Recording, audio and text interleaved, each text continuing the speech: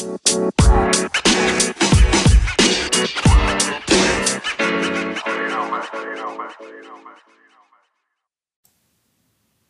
guys, this is Jimmy. For the latest episode of the Offbeat podcast, Tosh and I interviewed Professor Nathaniel Deutsch, the author of A Fortress in Brooklyn: Race, Real Estate, and the Making of Hasidic Williamsburg. Nathaniel works at the University of California, where he's director of the Humanities Institute and Center for Jewish Studies. We spoke to him about the Satmar Hasidic community in Williamsburg, Brooklyn. The Satmars are a group of Orthodox Jews who trace their origin to a region of what was then Hungary, now a part of Romania.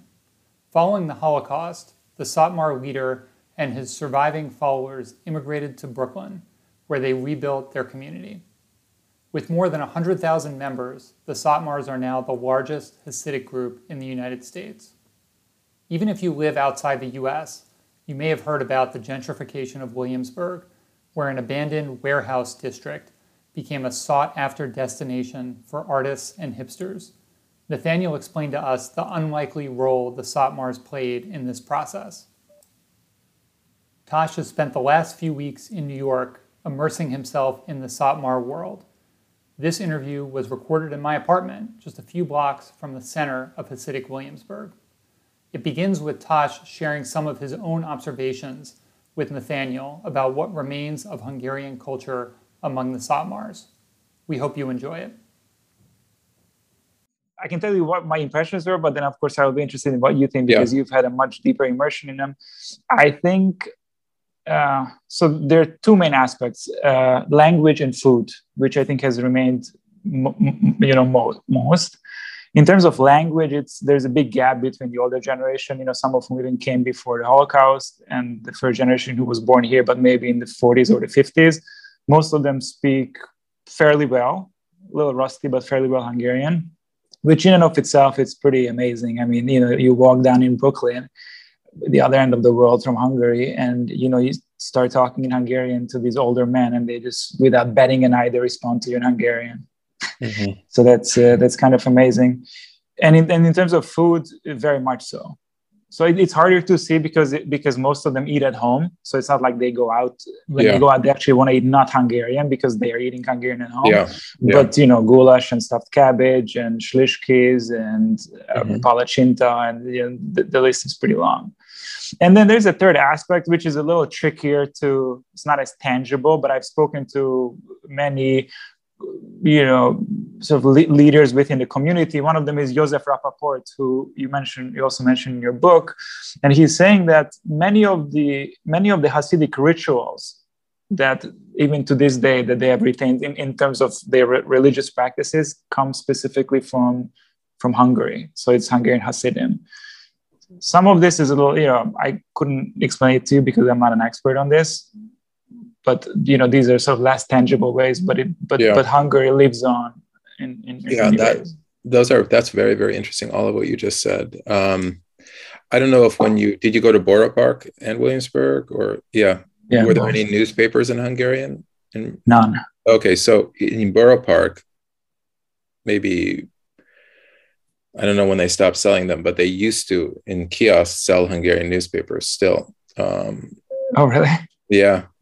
I haven't been there in a while, but I remember seeing them. Yes, there were many, many Hungarian. My family's also from Hungary originally. And oh, really? Yeah. And Deutsch is like the Hungarian Jewish name par excellence. Yeah. I mean, that is very common. Yeah. So is that how you got interested in the topic? I'm curious if you had a personal connection to this or.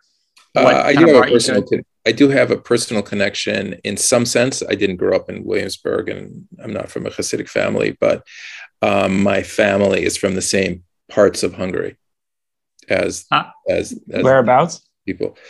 Well, my grandmother was born in Papa, which is they call it Pupa, and it's one of the main. Now it's one of the main Hasidic. It's the second biggest in Williamsburg, the second biggest. And then,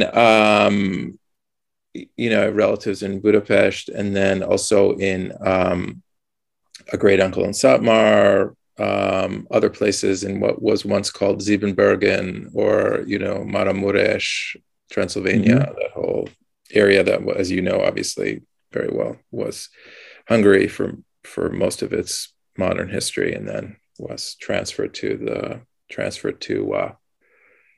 Romania and Ukraine and Czechoslovakia, Yeah. And then parts of it were, and then also from Pressburg, which is now obviously Bratislava, but at one time was considered Hungarian. And just as an aside, the Jewish conception of Hungary corresponds to, the traditional Jews, the Hasidic conception corresponds to the Greater Hungary, which is also kind of interesting from a Hungarian point of view, I would say. No, it's very interesting. In fact, this is something I've heard repeated from many people, that they, consider themselves Hungarian Hasidim, even though those parts are no longer part of Hungary after First World War. Yeah, they would never say that they're Romanian. There are Romanian Hasidim. It's much smaller, and it's not as significant in terms of the history, especially of post-war Hasidim. But for example, the Stefanischer, there's a Rebbe called the Stefanischer Rebbe, and that he's considered a Romanian Rebbe. But all of the Munkacher Rebbe, the Satmar Rebbe, the Sigurdsson Rebbe, all of them, they're all Hungarian. It doesn't matter if for 2 decades or whatever it was, part of Romania between the wars and afterwards. It's not. So that's kind of interesting, as well as, the distinction between what you say in German and Yiddish, the Oberland and Unterland. That's very significant from the Jewish conception. Even now, they're Unterlanders, the Hasidim. Whereas Papa, for example, that's Oberland, which traditionally wasn't Hasidic, but then it became more Hasidic. So, I think. Yeah. Mm-hmm. No, I was just going to say that the Pupa is an interesting exception because they are in Western Hungary, which was usually the more, not Reformed, they're very far from before, they were Orthodox, but they were not as Orthodox or as Hasidic as Eastern Hungary. That's right. There was a leader who was from Unterland who went there and established the beginnings of a Hasidic sort of community, I think right before World War II. And then after World War II, he and his followers settled in Williamsburg and kind of established themselves as a Hasidic community. There's a few communities like that were not originally Hasidic. They were what's called Haredi. So Hungary was interesting. One of the things that makes it interesting from, and I don't know how much of this is relevant to what you're interested in, but I'll say it and you can tell me to stop if it's going no, very much so. Too much of a tangent. The thing about Hungarian Jewry in general is that it was the most extremely assimilated in many ways and the most religiously separatist, meaning it was the most intensely Orthodox and the most assimilated. So it had the extremes. Hungary had the biggest extremes probably of any country in Europe. And what was driving this extreme on the Orthodox end? Yeah. Was it that the Hasidics who were coming in from Galicia, that was part of Poland, or this was a native Hungarian thing? So this is what I was going to say. It wasn't actually the Hasidim. They took it up, but it was originally in Oberland. It was in the western part of Hungary and in Pressburg, now Bratislava. It was somebody named Moshe Sofer, who is considered the founder of the Haredi movement. And he established a kind of, when I say movement, I mean that in a real modern sense of having an ideology, of getting involved in politics in a variety of ways, of being media savvy. And in this case, the ideology was to separate themselves from the Reform Jews, or Neolog was what it was called in Hungary. And so it was really a rejection of that. And the reason why it developed there in part was because they were the ones who were most closely interacting with them. Whereas to the east, the Hasidim were still more isolated from that. As you know, in the Carpathians and so on, it's much more isolated, and it took a while, but eventually they would also come into contact with this more Western idea. So Hungary, the reason why Hungary developed this extreme was because of its location on the border between the East and the West. Mm-hmm. It bordered the kind of German-speaking developments in the Reform movement, but on the East, it was, as you point out, a place where you have the Hasidim in Galicia and also in Transylvania and so on. So it's quite interesting in that respect. There's no other place in Europe that has that border quality from a Jewish point of view, at least. I mean, I think also from some other points of view too. And that's one of the things probably, if you were to look at Hungarian history more generally, its position between these two realms is very significant. Oh yeah, I mean, you can go back to the Mongolian invasion and the Ottoman Empire and exactly right communism. Yeah, is always a frontier zone. So can I ask? I'm not as well versed in this history, but there were so there was the Satmars were a discrete community in this area. How many other groups like the Satmars were there around there? Were they relatively rare? Were there lots of these communities? Maybe just help us put it in context. Yeah, there were some. Well, Satmar itself, on the one hand, you could describe it as a very young Hasidic community insofar as their leader, who was named Yoel Teitelbaum, he settled in Satmar or in the 20th century. He wasn't from there originally, but he created a following around him before World War II. Some of those people survived the war, settled in Williamsburg. He then gathered other Hungarian Haredim. Haredi is a more general term that would include Hasidim and non-Hasidim who have some similarities, some differences. Even those who were not originally Hasidim, he was able to draw them into his circle, and many of them became Hasidic.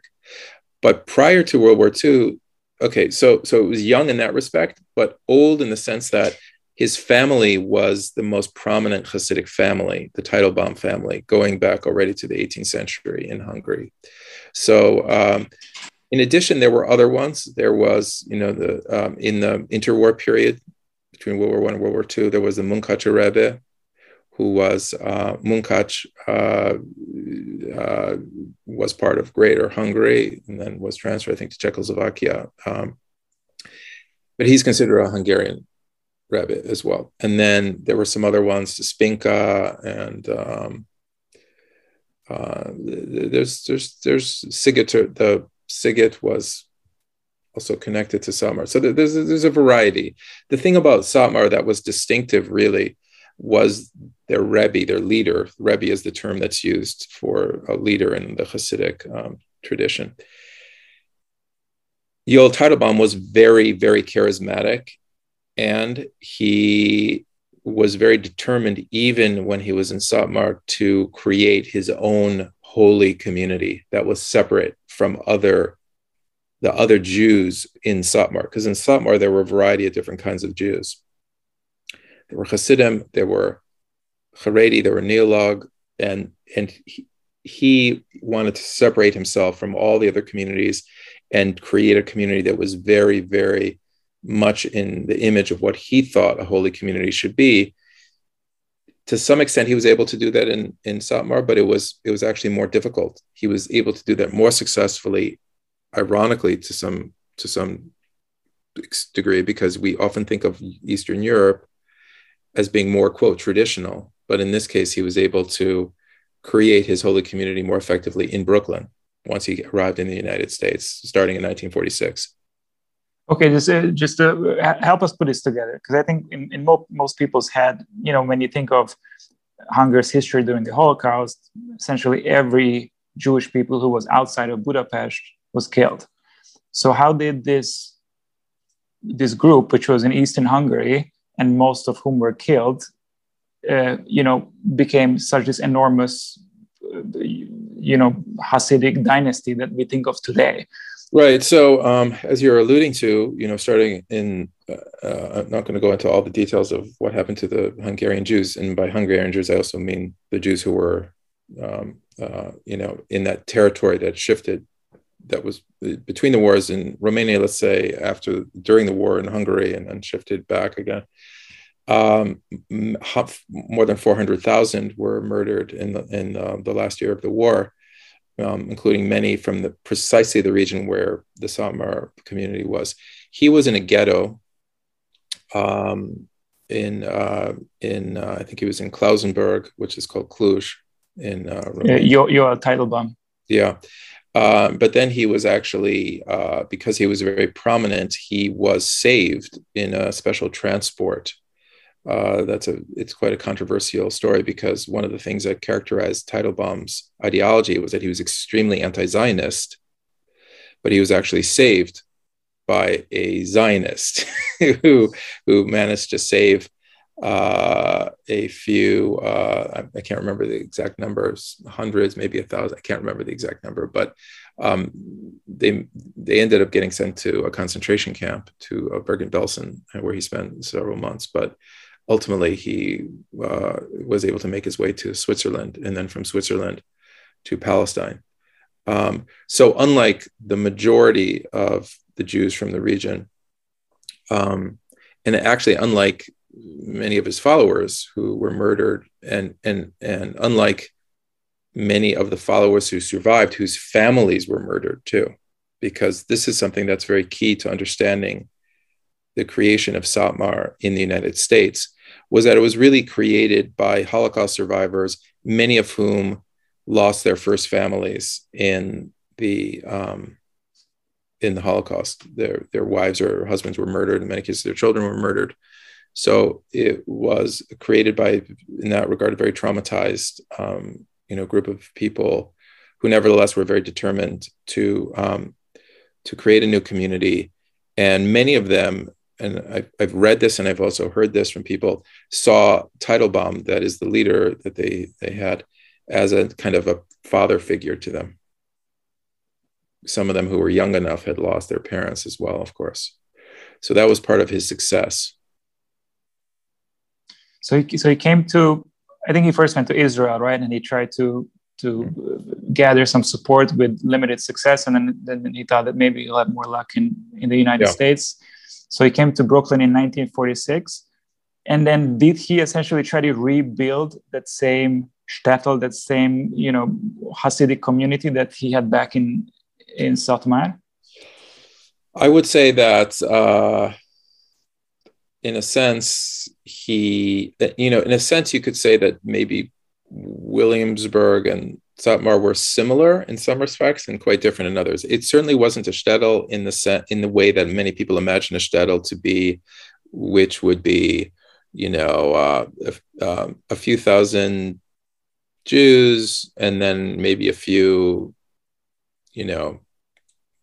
typically when people think of shtetls, they often think of shtetl in Ukraine or Poland, places like that.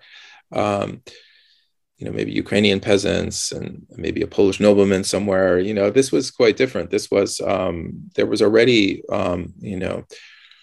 some urbanization and industrialization going on. It was a very multi-ethnic place where you have ethnic Hungarians, you have Romanians, you have Roma, you have Germans, ethnic Germans, Jews of different varieties. So in that regard, you could say it was a little bit like Brooklyn, right? You had all these different, the ethnicities were different, but it was multi-ethnic.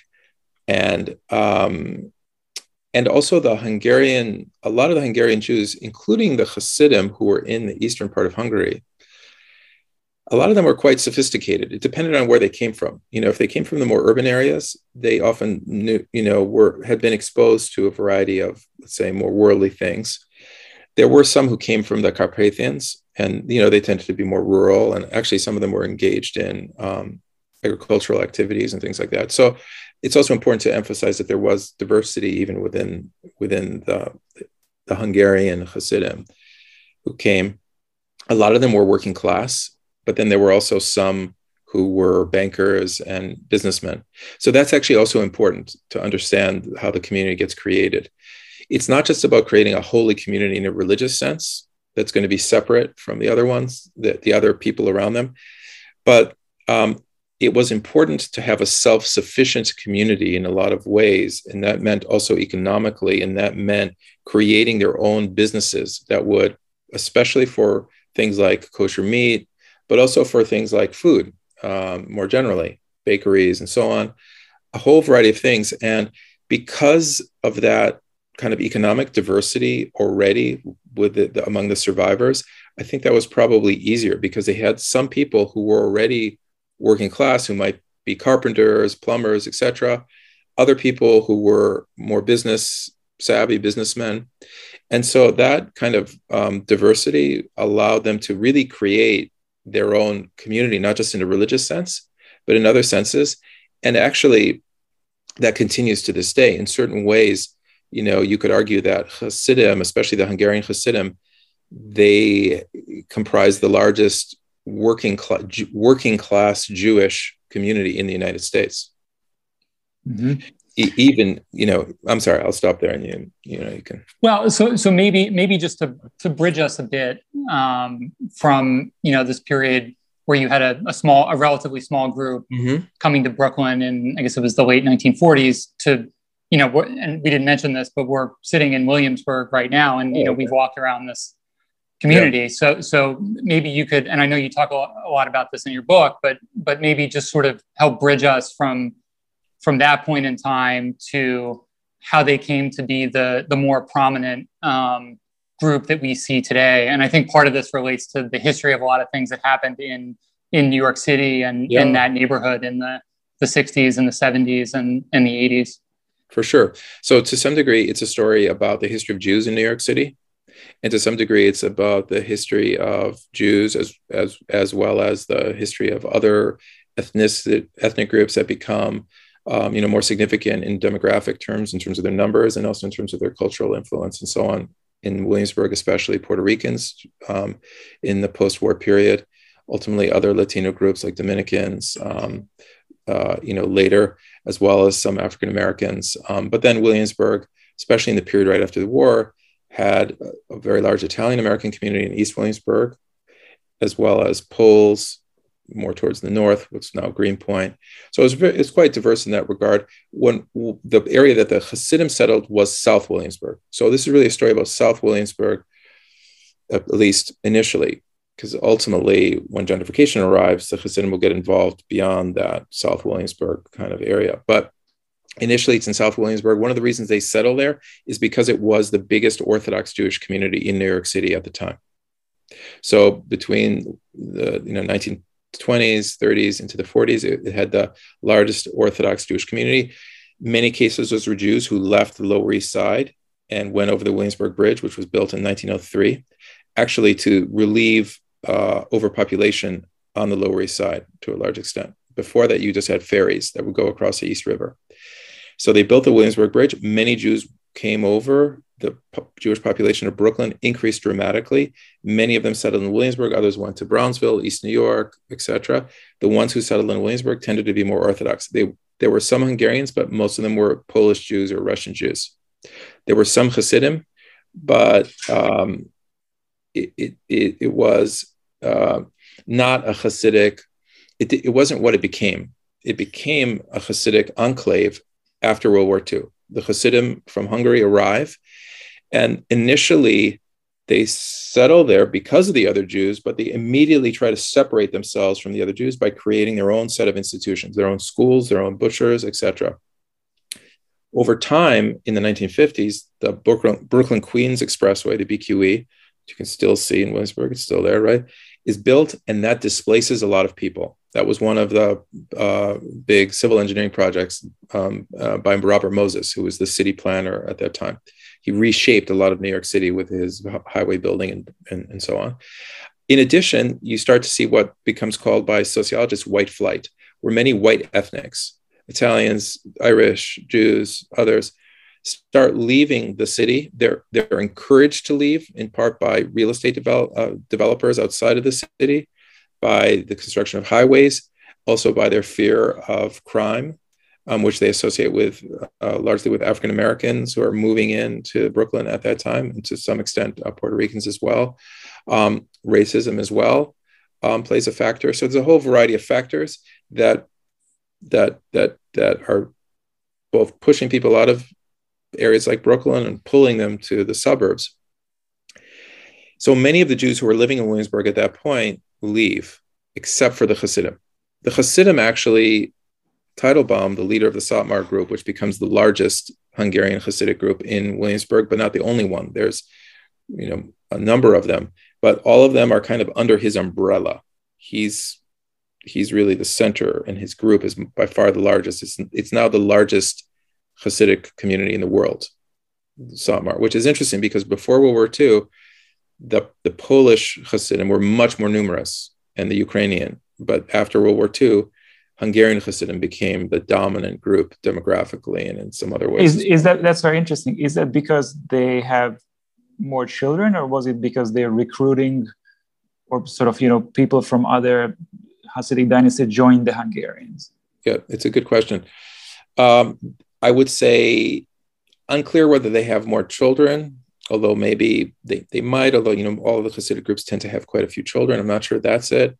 To some extent, more of them survive because, if you look at, even though so many Hungarian Jews were murdered relative to the Hasidim, at least, like in places like Poland and in Ukraine, it may have been that a higher absolute number, but also what you said at the very end, they were able to attract people.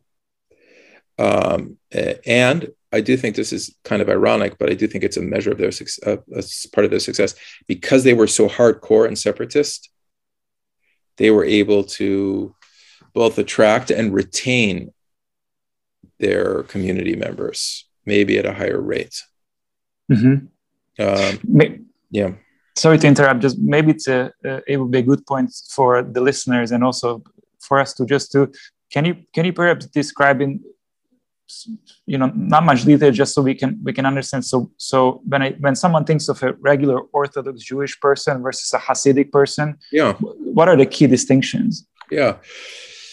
So Chassid means pious one in Hebrew, and it refers to members of a pietistic movement that started in Eastern Europe in the 1700s. It was founded by somebody named the Baal Shem Tov. That was or Israel Baal Shem. That was his name, and it spread throughout Eastern Europe, including in Hungary. And he was from the Carpathian, so he was from an area that's quite proximate to Hungary, but actually, what's now Ukraine. The other side of the Carpathians. Yeah. So, but clearly, it makes sense that there would be quite early Hasidic presence in Hungary, given the geographical proximity. But eventually, it spreads to Poland, Ukraine, parts of Lithuania, even Hungary, Romania, and so on.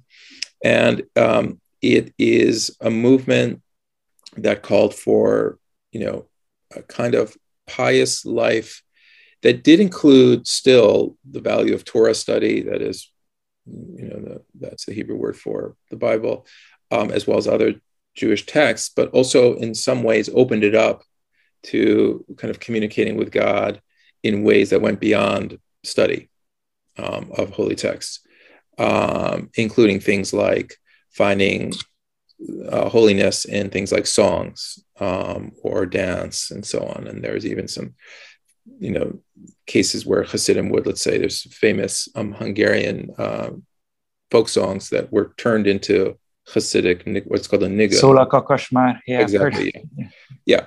Which rebbes, who are the leaders. So another very important part of Hasidic community or movement is that it is organized around leaders, male leaders. The whole community is patriarchal in general, and who are associated with a particular town.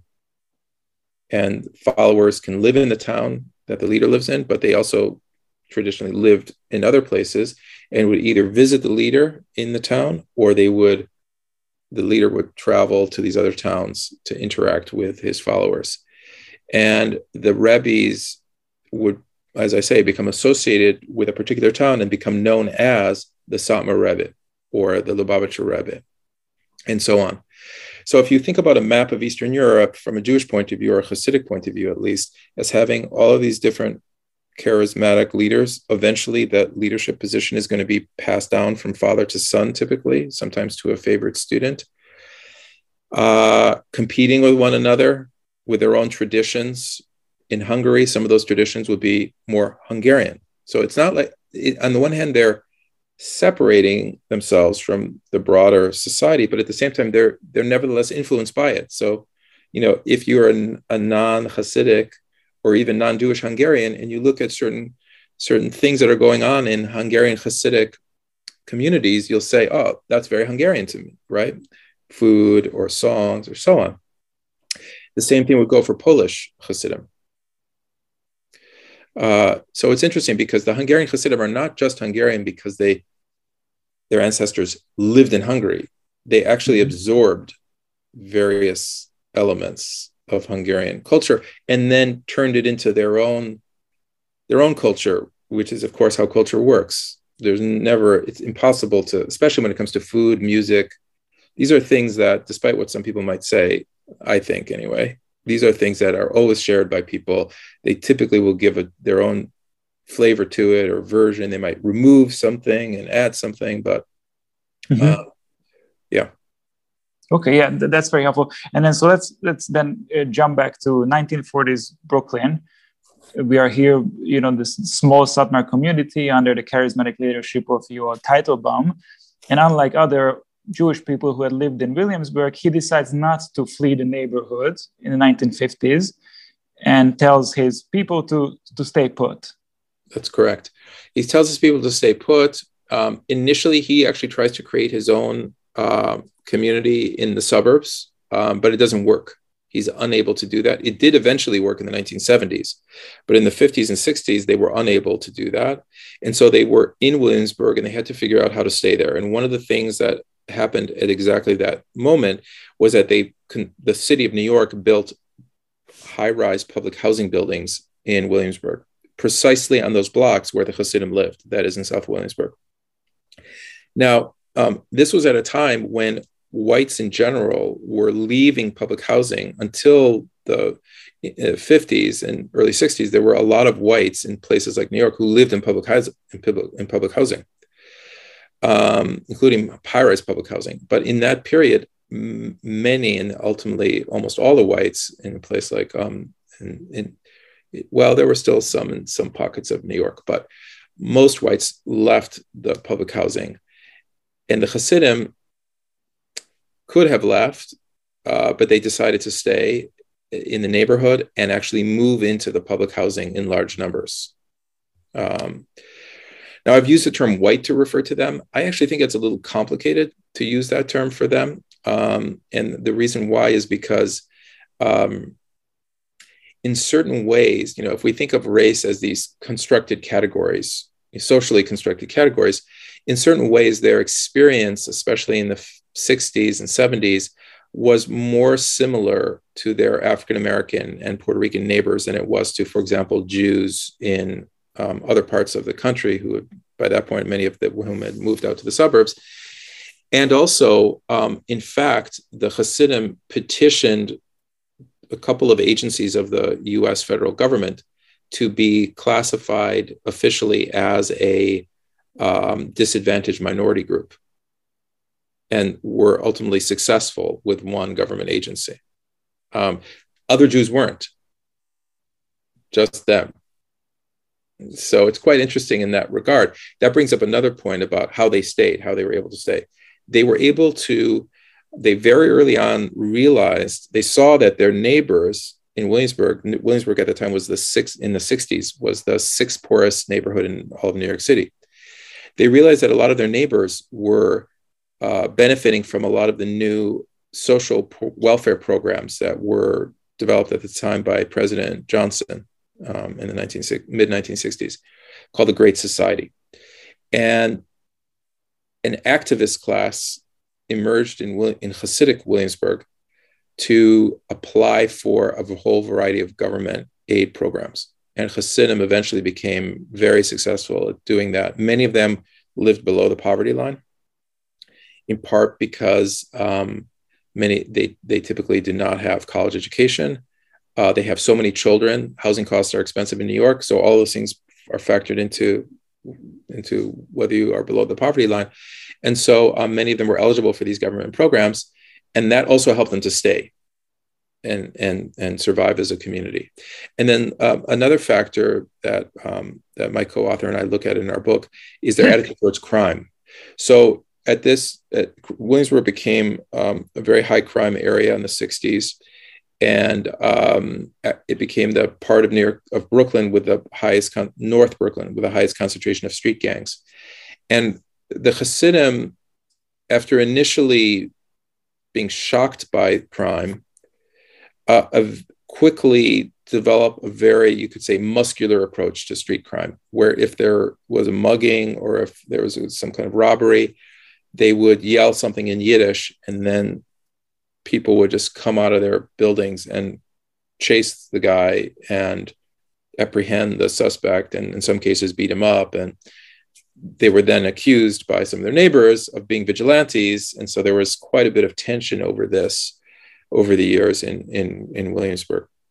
Mm-hmm. So maybe just, I'd be curious if you could elaborate a bit on the relationship between the Hasidics and some of these different ethnic groups in the community over time. And then maybe that also could bring us to modern day, which you talk a lot about in the book, the sort of modern professional and hipster culture in Williamsburg, and kind of how that's played out with them being next to the Hasidic community. Yeah, absolutely. So I guess you could characterize the relationship between them as sort of occupying the same neighborhood, but living parallel lives in general.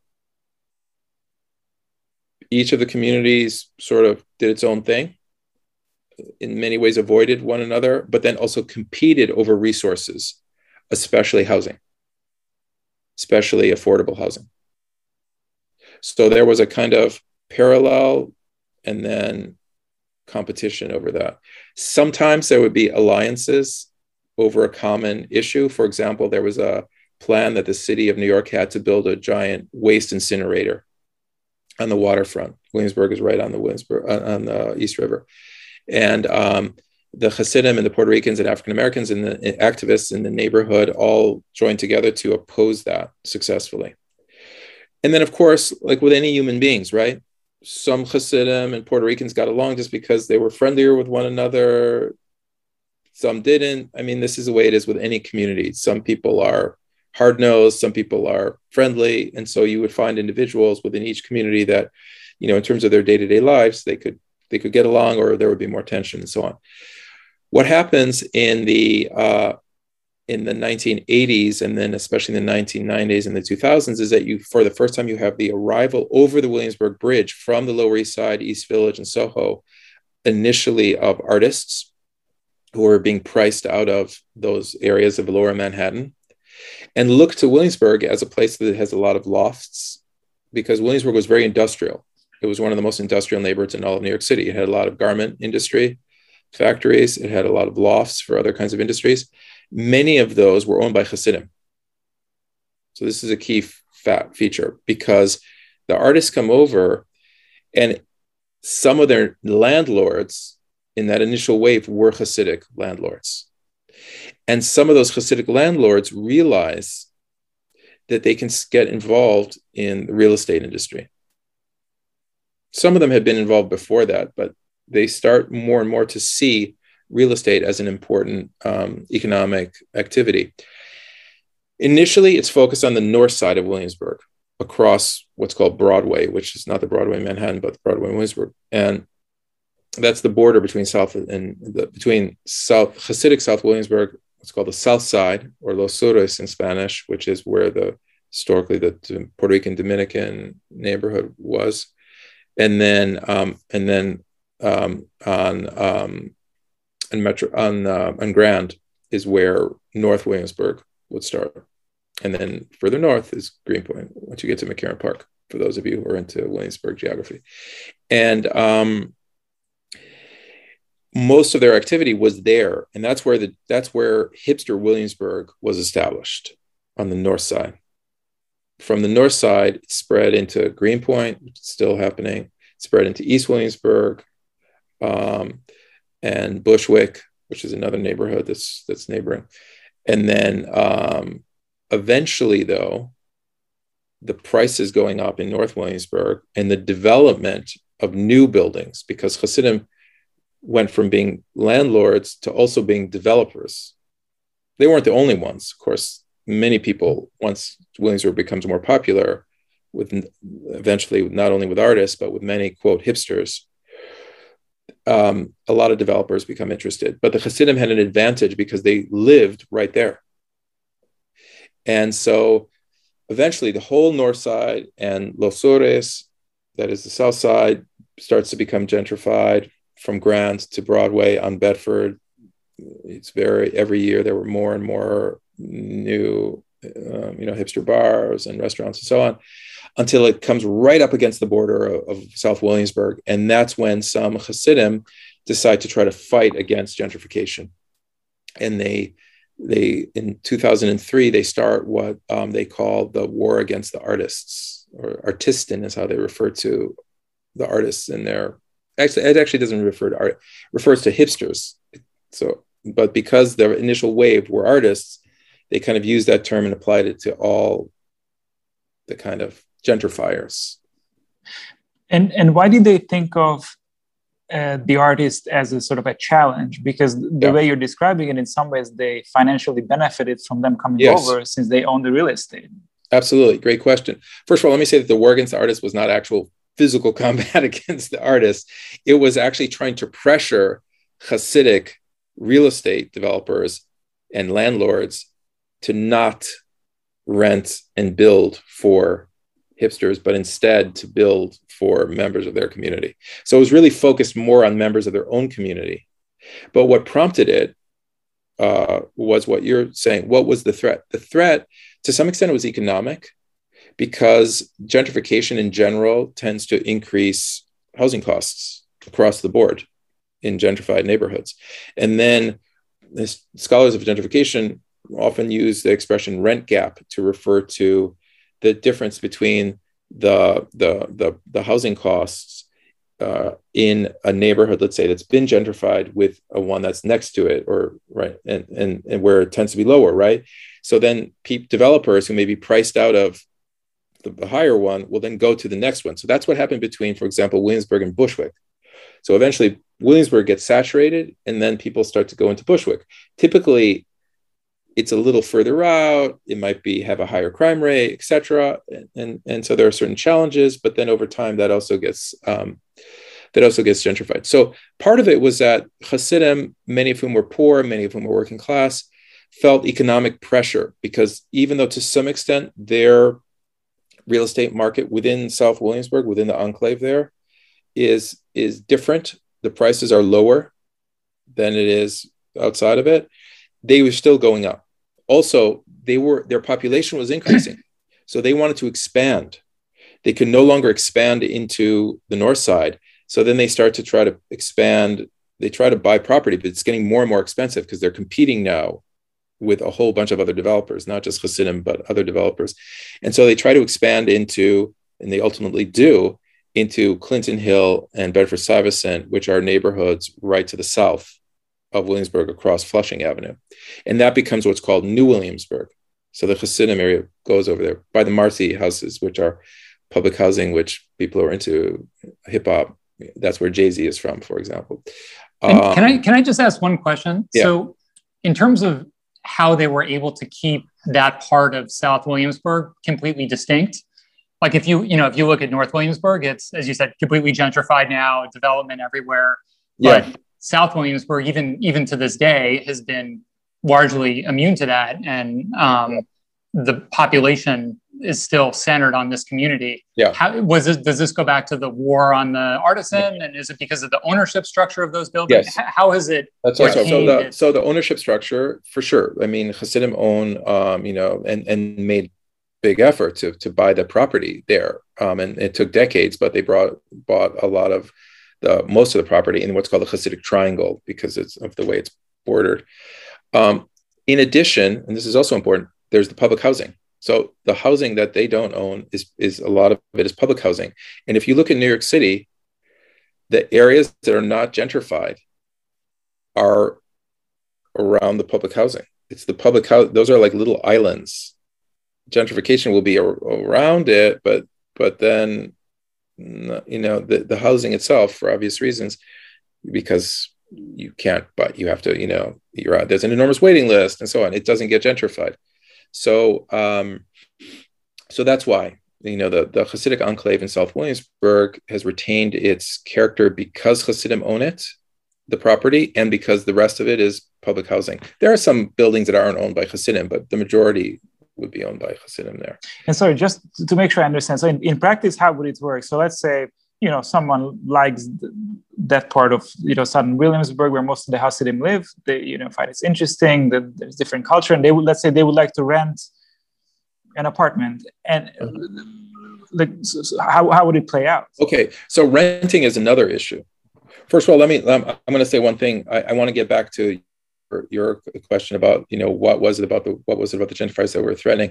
The economic stuff was threatening, but I don't think that was the main threat. So I'll get to the main threat in a second. But your question, so it's important to distinguish between owning and renting, because Hasidim bought those properties at a time when Williamsburg, like let's say the South Bronx, you could basically like put down a few dollars and get a building, because people were burning down buildings to get insurance. So remember that's a key to this story, is that they benefited from just staying there during the 60s and 70s.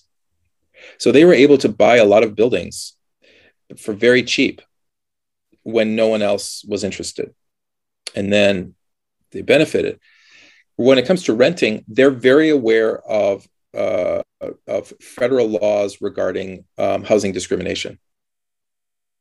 When I say very aware, they have people who they'll read it. They have articles in Yiddish on it in their newspapers.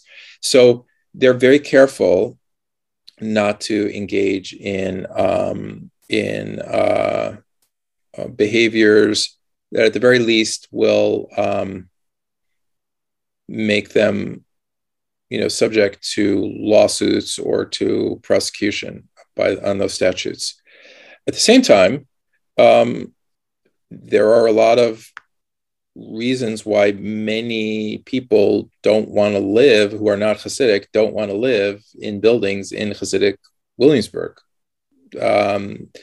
because a lot of people feel unwelcome, let's say, in a enclave that is so separatist and is so, you know, has this very particular character. And so that, you know, it's a good question, like how much of it is Hasidim creating the conditions where people aren't going to rent, but still avoiding, you know, breaking the law, and how much of it is other people not wanting to rent in those buildings because maybe, you know, they don't want to live among a lot of Hasidim. They don't feel comfortable doing that. Also, the ones that have been built more recently, let's say, a lot of them will be built with features that appeal to Hasidim, but not to many other people. For example, multiple bedrooms, 2 kitchens, and so on. Maybe the style is not what, you know, so that discourages, let's say, people from even trying to rent. It's a great and complicated question. You know, how is it that when it comes to rentals, they wouldn't, you know, the certain buildings might be almost exclusively Hasidic. And but what I was going to say about the threat is the bigger threat that they talked about a lot more than the financial stuff was actually moral. They thought that the gentrifiers were a moral threat to their community. And that's what they devoted most of the war against the artists to focusing on, which when I say the war against the artists, they would publish a lot of newspaper articles condemning Hasidic landlords or developers from developing buildings or renting to non-Hasidim and so on. Because actually some Hasidic developers will gladly rent to non-Hasidim. Many will. The thing is, they're not supposed to do it within certain areas. Mm-hmm. Okay. So they said that in these articles that I'm referring to, for example, they would condemn gentrifiers for being immoral in the way that they would dress, in some of the way that they would occupy space, in the way that they would interact with other people. Perhaps even more importantly, I think, was the threat that a lot of Hasidim felt that gentrifiers posed, insofar as some of the younger Hasidim might be attracted to the lifestyle of the hipsters. Mm-hmm, mm-hmm. They might want to go to the bars. They might want to go to cafes. They might want to dress differently. They might want to listen to the music. They might want to leave their community, or at least experiment with the way of life that they saw just a couple of blocks away in North Williamsburg. And I think that they felt that that way of life was perhaps more appealing to the members of their community than, for example, the way of life of their Puerto Rican or Black neighbors, who were, after all, racially discriminated against minority. And yet the hipsters represented, at least in their minds, and to some extent the reality, right, a wealthier subgroup. So do you think that's happened to some extent? Like, what's the state of the younger generation in that neighborhood? Are they experiencing cultural pressures and, you're seeing some level of assimilation? Or do you think even decades in the future, like, this community is going to remain largely intact kind of as it is today? Right. I think that, yes, the answer is yes and no. Yes, they have been exposed to these influences, and they've had an impact. They've had an impact insofar as, to some extent, they've assimilated some of it and tried to incorporate it into their community. For example, by opening up, especially in New Williamsburg, that is the part of the neighborhood, Hasidic neighborhood, that they've expanded into parts of Bed-Stuy and Clinton Hill on the other side of Flushing. They've done it by, let's say, having high-end stores there of different kinds, by other kinds of businesses that clearly reflect the influence of North Williamsburg, as well as of other things that they've come into contact with via the internet, which happened at the same time as gentrification. So that's another main factor for the absorption of influences, is through the internet. So in a way, you could say that helps to neutralize the appeal of, let's say, North Williamsburg or the hipster area, because they can, to some extent, participate in some of the same things in their own neighborhood now, in a way that they couldn't before. At the same time, there are individuals who have definitely left the community completely. Some of them have, like, very explicitly gone over to North Williamsburg and live in North Williamsburg or other neighborhoods like it. In other cases, there are Hasidim who, in some ways, will experiment with what's going on, kind of lifestyle, culture in North Williamsburg, and then go back to their own community and maybe keep it, in general, keep it secret. They might share with some individuals in the community, but in general, they're keeping that secret because that's frowned upon.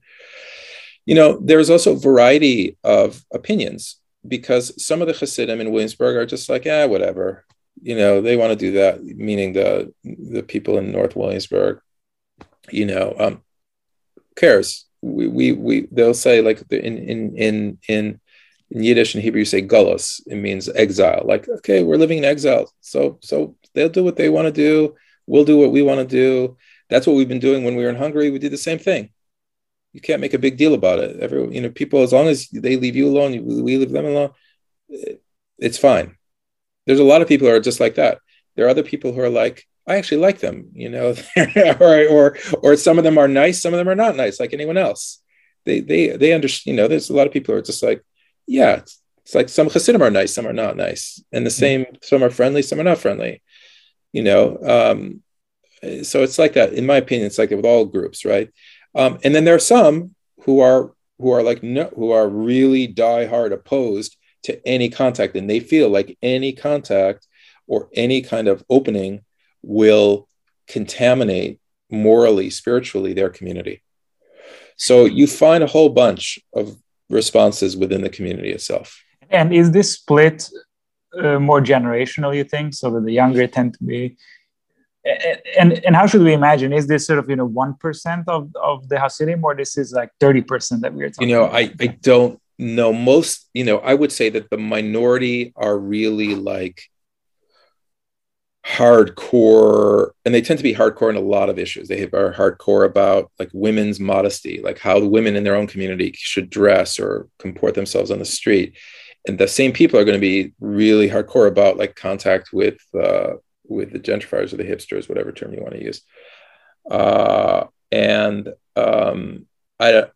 Those are a minority. I mean, most people in the community are just like live and let live. They may have views, may not be, they have, let's say, more complex views. If you were to ask them, they say, well, I meant, even if they didn't know people who were, let's say, on the north side, I'm sure, from my interactions, they'd say, yeah, some are nice, some are not nice, so I'd say that's the majority, even though they're proud of I can't speak for them, obviously. That's why I'm trying to also convey that there's a variety of views.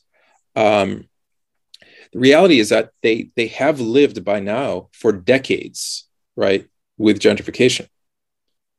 So it's not as if they haven't seen that they can continue, that their community has continued. The thing that's probably, Jimmy, your last part of your question, like, will they continue into the future?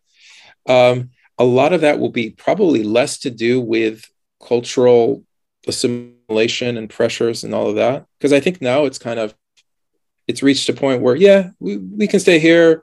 Some members of our community might leave, but still enough will stay.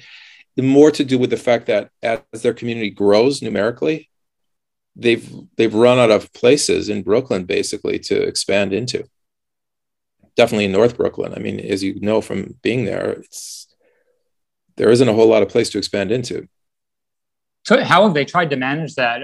Are there satellite communities? And like, what do you think they could look to do in the future? Yeah. Excellent point. Yeah, there are satellite communities. Some of them are in upstate New York, but they've also looked I was up in Kiryas Yoel a couple of weeks ago.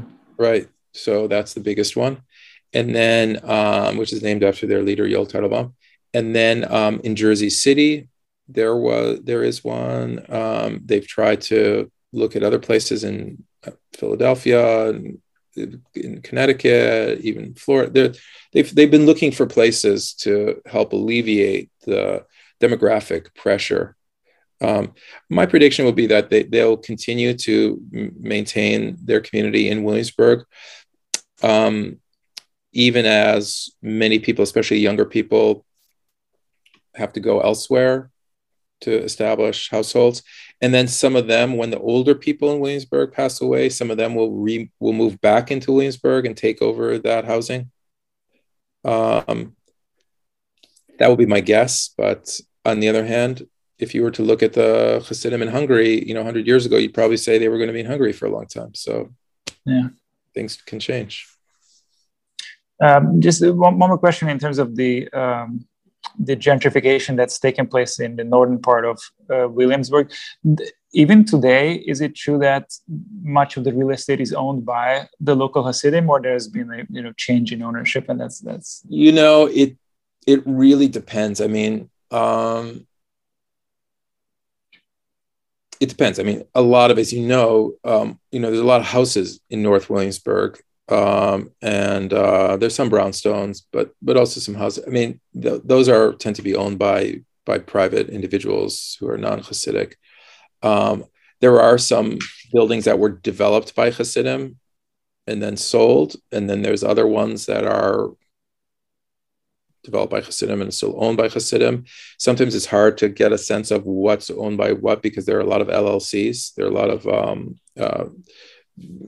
different kind of entities that have different relationships. And there's actually an article in The Real Deal, which is a real estate thing on Hasidic, on one particular Hasidic developer. I think it came out this week.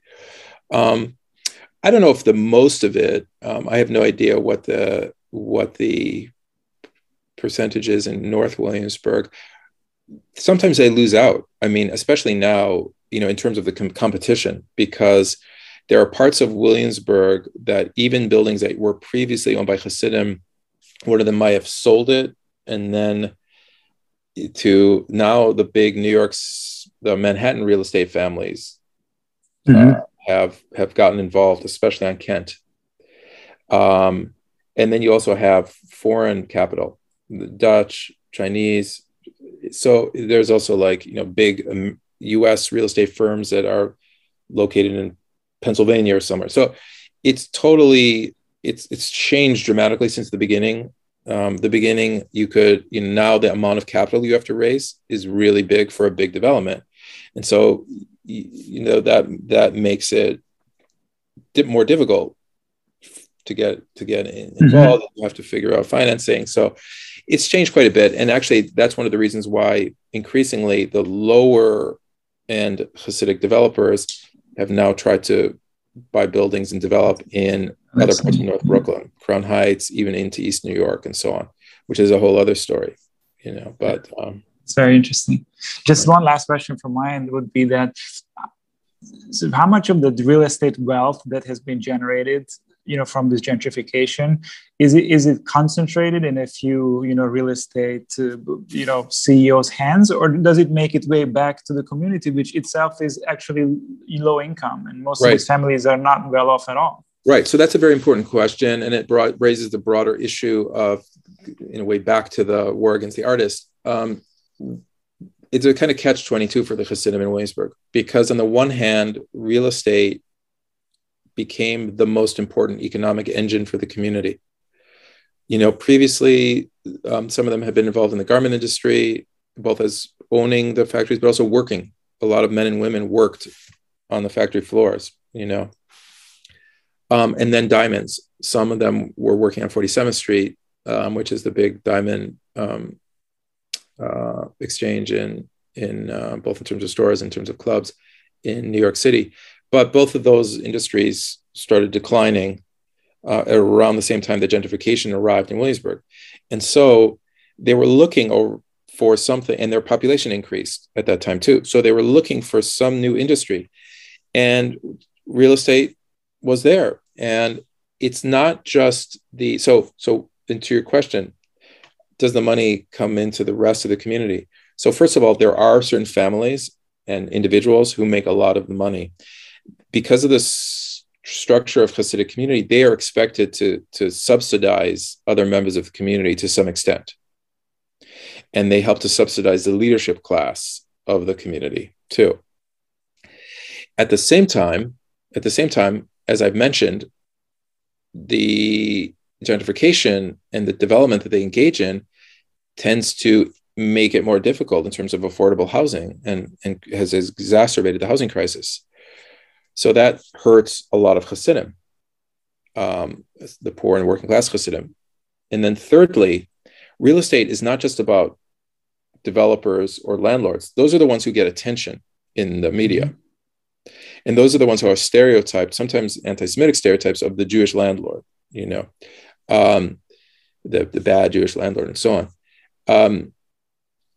Many Hasidim are involved in other aspects of the real estate industry. If you spend any time connected to New York real estate, that there's a million different professions that are connected to real estate in a place like New York. There's the lumber yards. So there's a big Hasidic lumber yard, certified lumber. There's all of the plumbers, electricians, etc. A lot of Hasidim do that. There's the truck drivers. There's the inspectors. There's mortgage brokers. There's all these like names of things that some of them I can't even remember, because it's like, you're the one who does this thing during the transaction. There's and they do that. So that is to say that Hasidim are involved in all of that. And if you go especially into New Williamsburg, you'll see Hasidic owned, HVAC store, a Hasidic place that sells light fixtures, a Hasidic place that all of that's connected. And Hasidim are not the only ones who go there.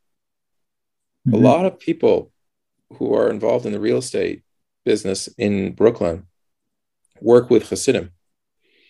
So, or buy stuff at Hasidic places. So it's it's become very, it's a, on the one hand, you could say that it concentrates wealth, especially in a certain sector of small number of people, but it also, the wealth has, entered into created new jobs and created new jobs. They're working class jobs and so on, but so it's very dependent on real estate to a large extent, especially in Williamsburg. But there are other things that people do too. That actually, it's very entrepreneurial community in general. That's a whole other thing that maybe gentrification has also helped encourage.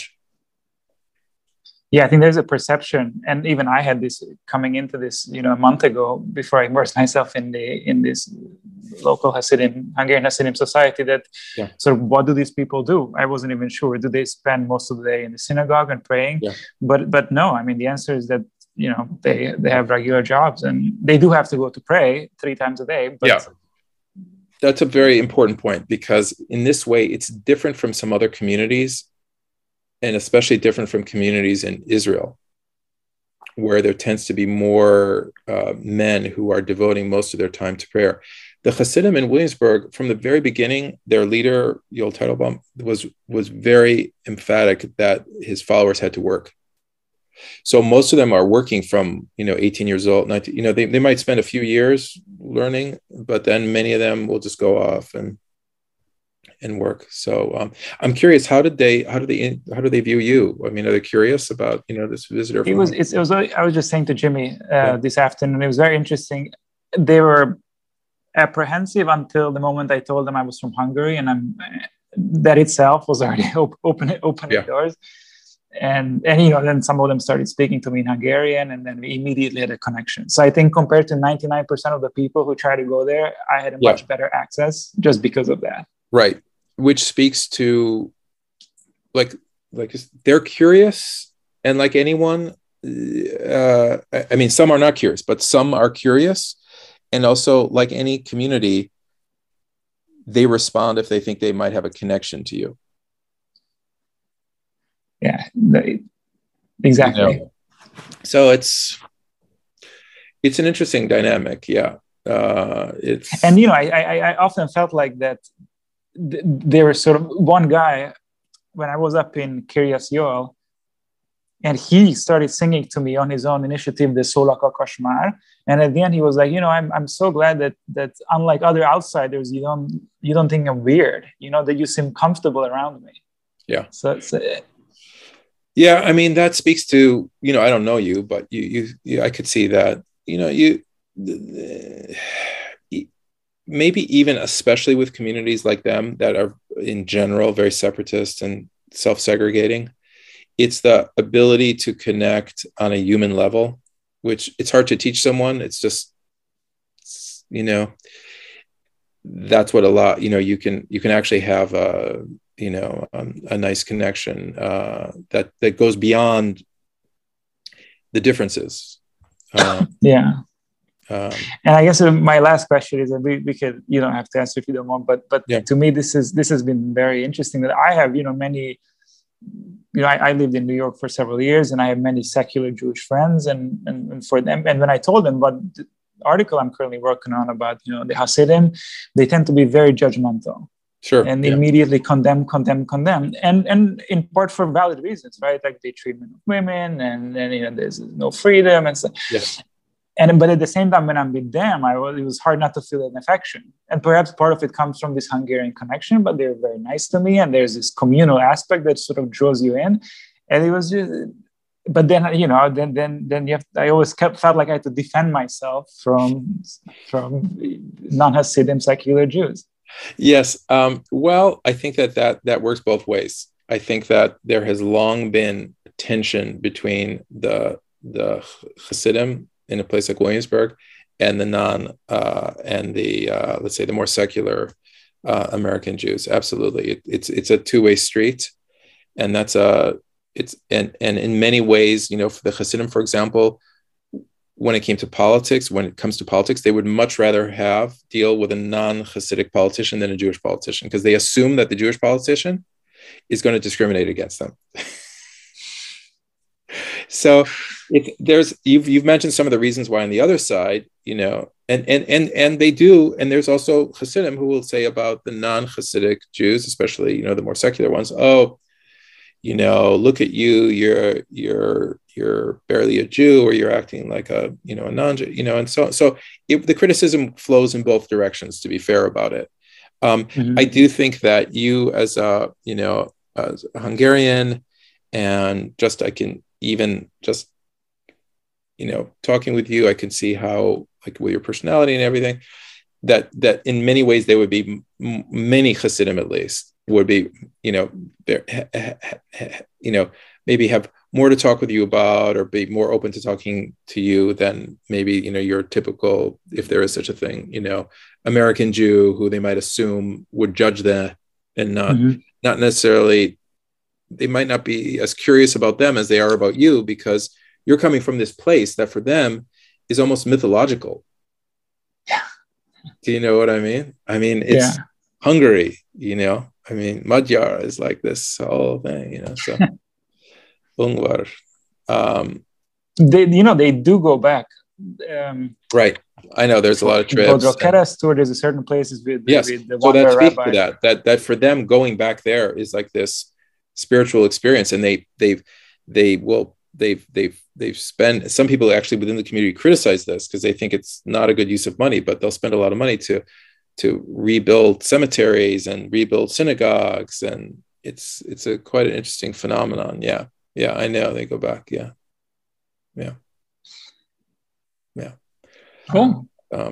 Great. Well, I think that's everything for me. I'm glad you spent time. I just want to say lastly that Nathaniel, I really want to congratulate on your book, because it managed to achieve that rare combination when it's packed with very detailed and well-researched information, but it's also very far from being dry or academic. There's a narrative to it that was easy to, I breezed through it in 2 days. I think it's a wonderful book. So congratulations. Yeah, I would absolutely echo that. I mean, I live in the neighborhood. And so for me, it was awesome to be able to read about these things. And then, I can walk around and see the stuff you're talking about in the book. So it was fascinating to me. I really enjoyed it.